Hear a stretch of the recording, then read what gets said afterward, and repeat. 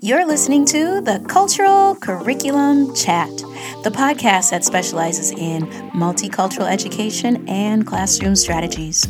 I'm your host, Jebeh Edmonds. Let's get started.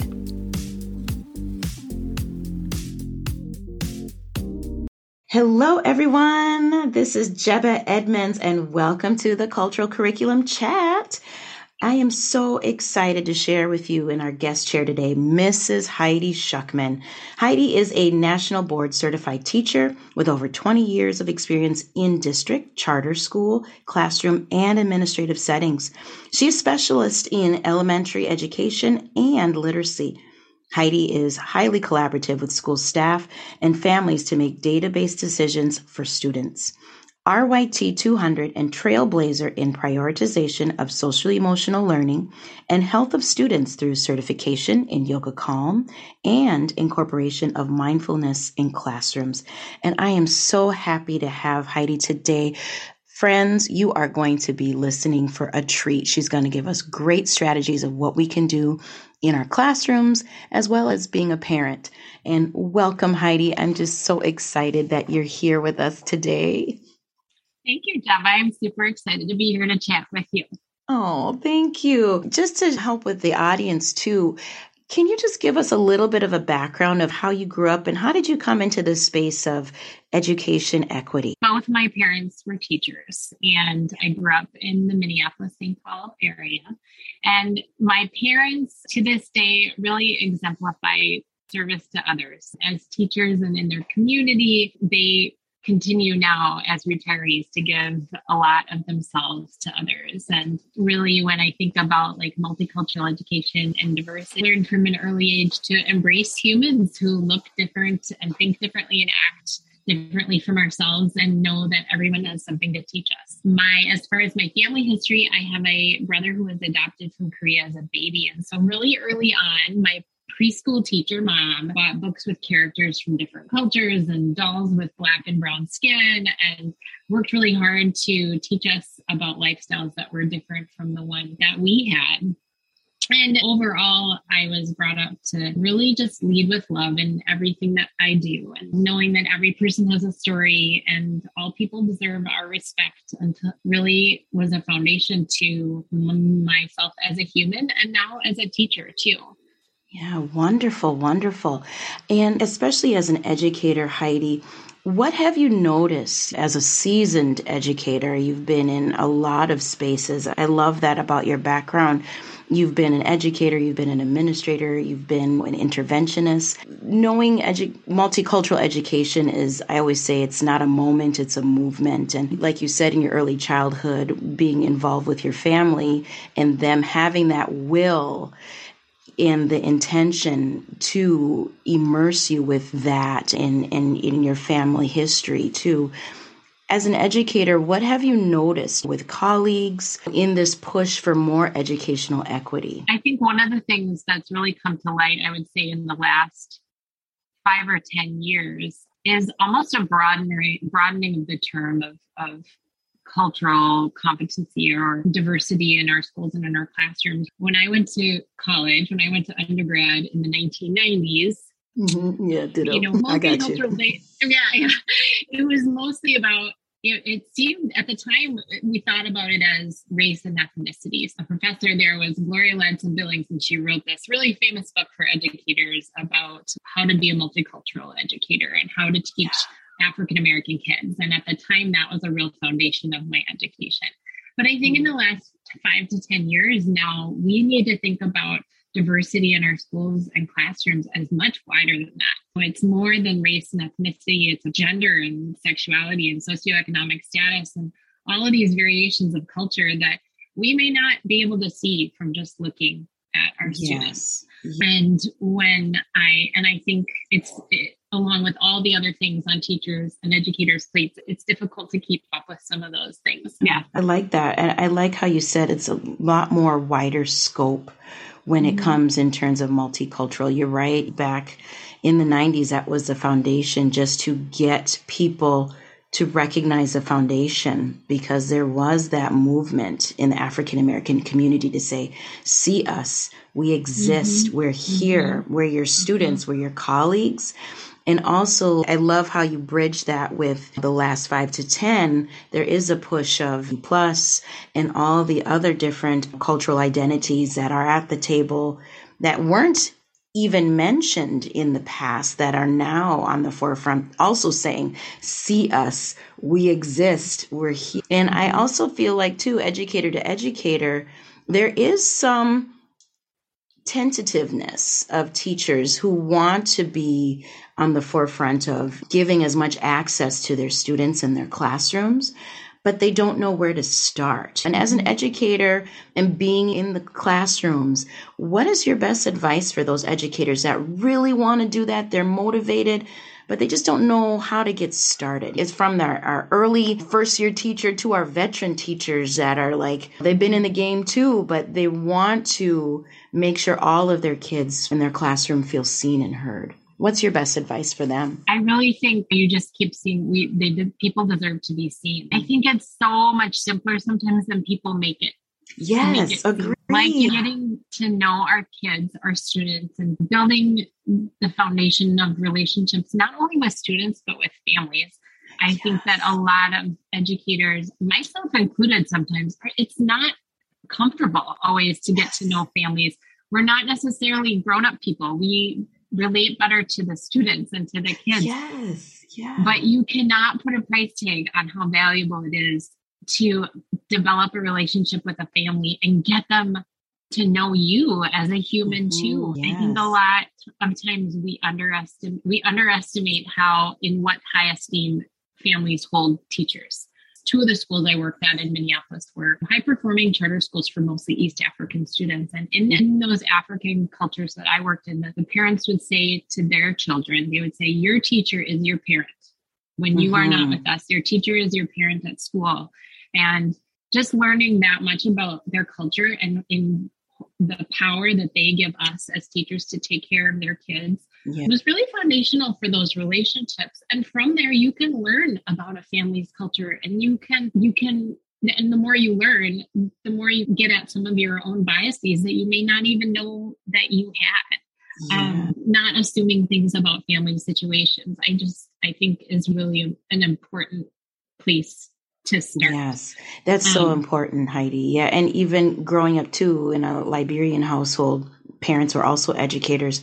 My mom always used to tell me when I started this educational journey, setting up the classroom, and she also said, just to parallel with the East African culture, is our parents are giving you their best. This is their child. This is their best that they're entrusting in your care as the educator. And I think it's very important. As teachers need to step back and go, we are highly regarded. Despite all the noise we hear in the news, we're still very highly regarded with our families. And also too, Heidi, I also agree with you of building that relationship. I feel like as an educator, usually when we call a parent is when something happens. Oh, Johnny got hit in the playground, and it's always something. And for us to be, like you said, proactive, getting to know the families. I always suggest with my colleagues, it's just saying their names. When you look at that roster, practice saying it. Google Translate. So that child sits a little taller, that you got to say their name correctly. So you're right. You don't need to be an expert, but also be human and just understand that, just the little thing so impactful. I'm glad you said that. And with family names too, if you have a little kid who won't tell you how to say their name, you can say to the parents or the caregivers, be like, will you just tell me, say your name super slowly. It's really important that I learn it and that I can call your child by their correct first and last name when I need to.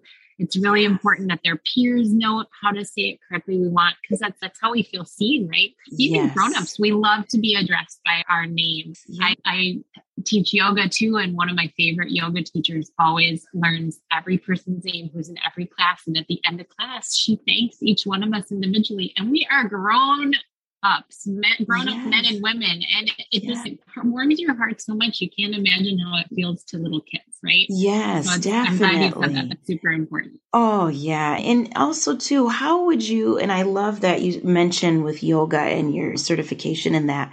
How has that helped you as an educator with your students that you're reading and intervening with and that calmness? Because a lot of our kids still aren't confident as readers. And when I taught fifth grade, they can play the game. You're thinking they're reading to themselves, but they have no idea that it's the correct fit of a book for them, but they're afraid to read out loud because they don't want their peers to hear them and maybe out of fear of they're going to be made fun of. So the question for you is, what advice or as far as yoga, how do you instill that or incorporate it? Or is it even separate? When I've been a classroom teacher and in my small group, in my intervention work, it has become really seamless for me, but there's kind of a story attached to that. And Yeah. when I would say it was in probably 2015, 2016, I was working in a school with, again, mostly East African students. And some of my students came from trauma. They were either firstborn of immigrant parents or they were immigrants themselves, and either coming from some from refugee camps and English language learners, but some kids that just came from really traumatic places in their homes, and some kids just dealing with normal childhood kind of dysregulation. And I found myself preparing before I met with those students by doing belly breaths and really making sure I was calm so that I could almost co-regulate with those students. And then I thought, well, maybe I should start teaching these kids how to regulate themselves, because they really weren't learning if their bodies were all over the place and their emotions were up and down. There was no point to me trying to teach a reading lesson when their bodies and brains were all over. And I started then just using some really simple kind of breath strategies or almost some self-soothing strategies that kids could do, as simple as just giving themselves a big squeeze. And it grew from there. And I did a lot of self-study and got certified in some youth kind of yoga, mindful movement programs. In the schools, we steer away from using the word yoga as much, because in some places and spaces, there's a religious connotation to that, which is not necessarily accurate, but I kind of want to keep the focus on what kind of breath and movement can do for your body to help you get ready to learn. I do a lot of it depends on what kids need. Some kids, I start every group I work with. And as a classroom teacher, I would do it with my whole class in morning meetings where we'd take big belly breaths together. Students would pick a couple different simple stretches or moves to get the oxygen flowing, to get our bodies ready to learn, perhaps to stand up a little bit taller to teach kids how to sit and stand confidently in their power as learners. So those are just some examples of things that I do and that I share with teachers and students. And now I've been doing it for such a long time that it just is like breathing to me to start off my groups with kids. And what I find is when you help them kind of to de-escalate their emotions, kids are much more with you. And again, going back to, they feel seen. They can be vulnerable to say, I don't know this. This is really hard. Yeah. And then we can use our relationship to move forward together and actually learn.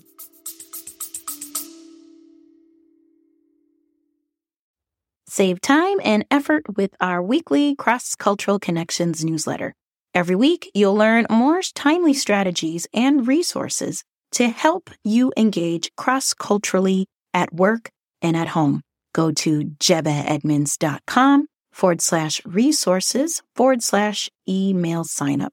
That is JEBEHEDMUNDS.com/resources/email sign up. I love that, Heidi. And like you said, they're more present. And yeah, I've been there in the classroom. It's like getting ourselves in that space to learn. And even culturally too, when it is that huge shift of coming in, I'm an immigrant child too myself, and there isn't much access to belly breath and even talk about the trauma that a child has faced. Usually these are just so just relieved that they're here, they're in one piece, they're safe, and let's just go to school and focus. But like you said, to have them take that minute or so to take a breath, to be present, to know they are safe and they are calm, that just goes a long way to have a child to feel okay, to breathe, and to read with somebody that they trust as well. Oh, that's amazing. Oh, I wish we had more of that. But I'm so happy that you're doing this for our students because they do need that calm and that peace and that mindfulness. Yes, yoga or not, it's still belly breath and being present with themselves and others. I think we need a lot of that. So I know mother to mother as a parent as well. What have your children experienced in this space? They are lucky and unlucky enough to have a teacher as a mom as well. Same as my children. Yes, I get you. Right. Yes. So we raised our kids in South Minneapolis until just before the pandemic when we moved to Duluth, Minnesota. And my husband grew up in an urban setting in a really diverse environment. And we were fairly adamant about raising our kids in that same setting so that they would see and get to know kids from all backgrounds. And that started early when unintentionally, and perhaps you remember as a parent how difficult it is to find preschools and daycare.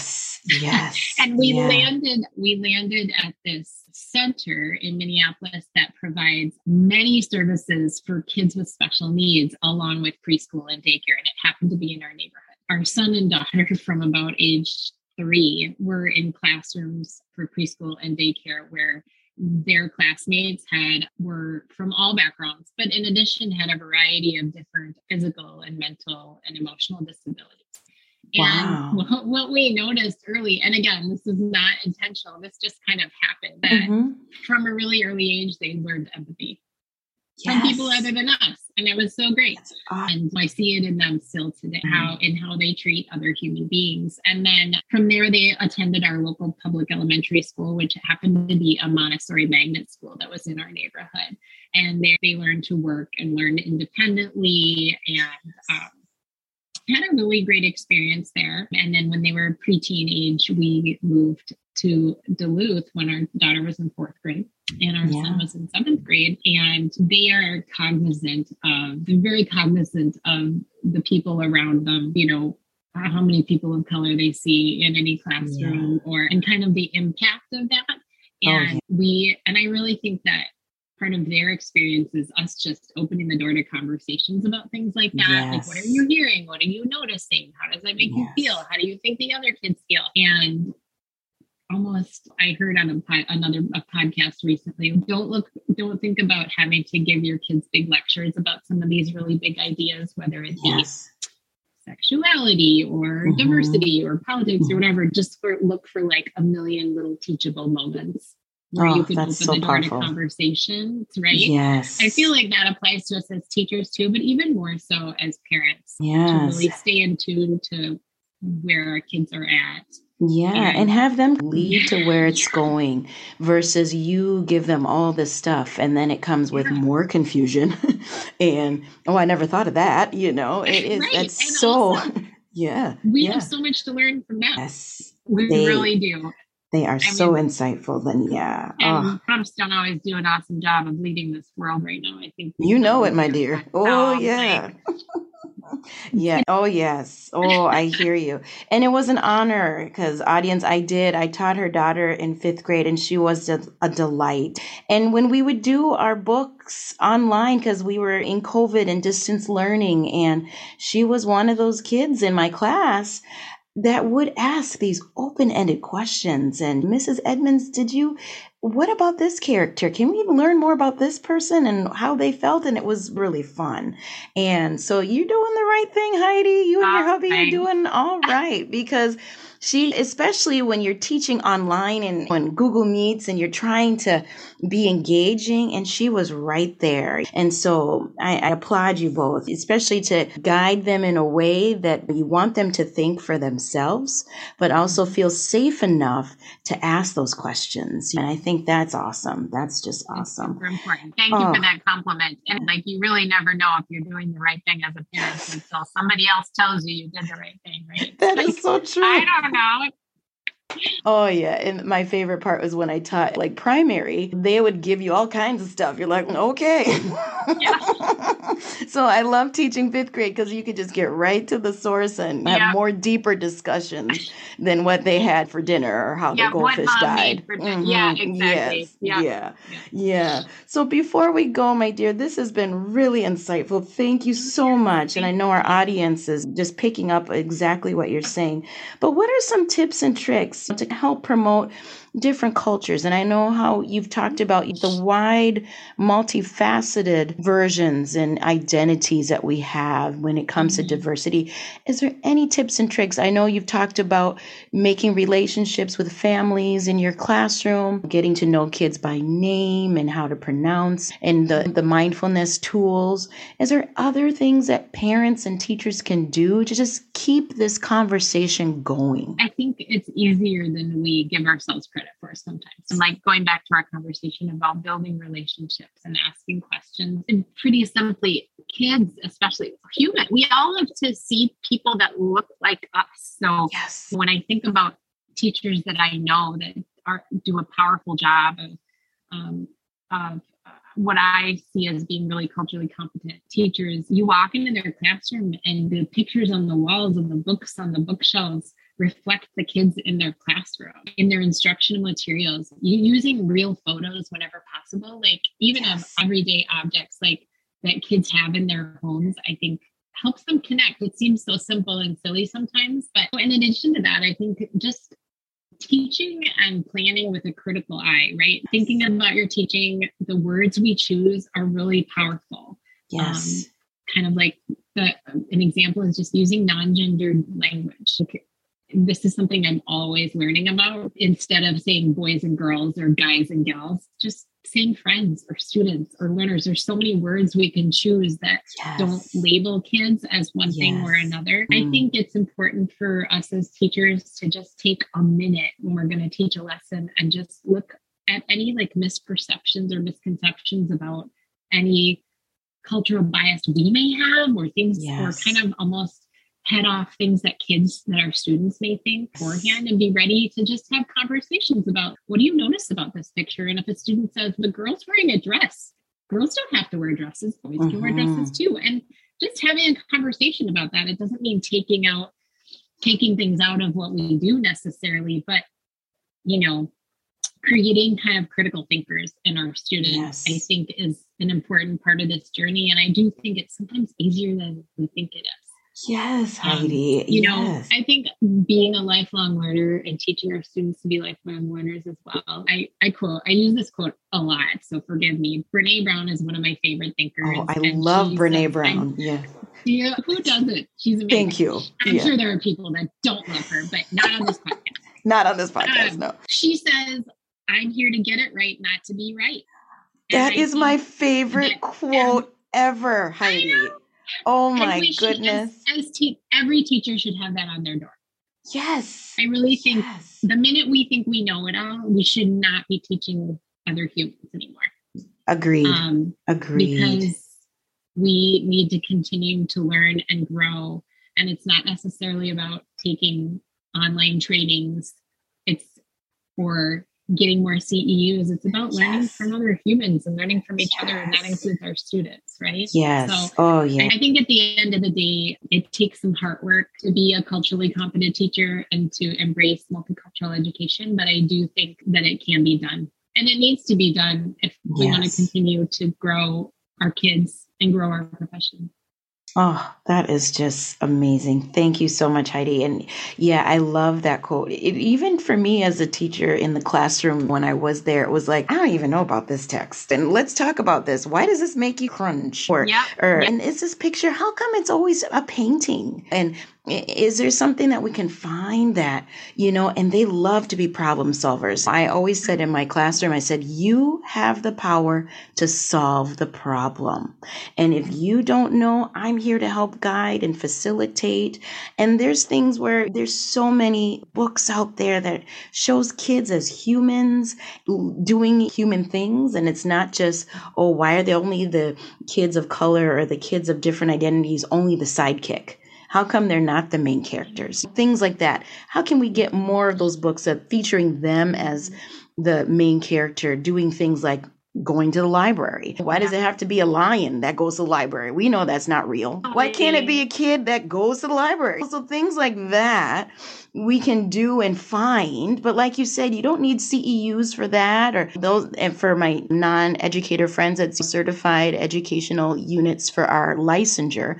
But those are the things that, simple things that we can do and have those discussions. And even in my classroom too, I would always try to do non-gendered greetings. It's hello, Buttercup. They would roll their eyes in 5th grade. Oh, here we go again. So those are the things that makes everybody feel seen and heard and valued. And as educators, we know we want to do that. Oh, thank you, Heidi, so much for taking the time to chat with me. Pleasure. Thank you for having me, Jebba. Oh, thank you. And thank you. And friends, yes, please don't forget to like, share, and subscribe to the Cultural Curriculum Chat. And I look forward to having you listen next time. Take care. Thanks for listening to Cultural Curriculum Chat with Jebba Edmonds. Be sure to subscribe to this podcast. We will be here same time, same place next week. Take care. Bye-bye.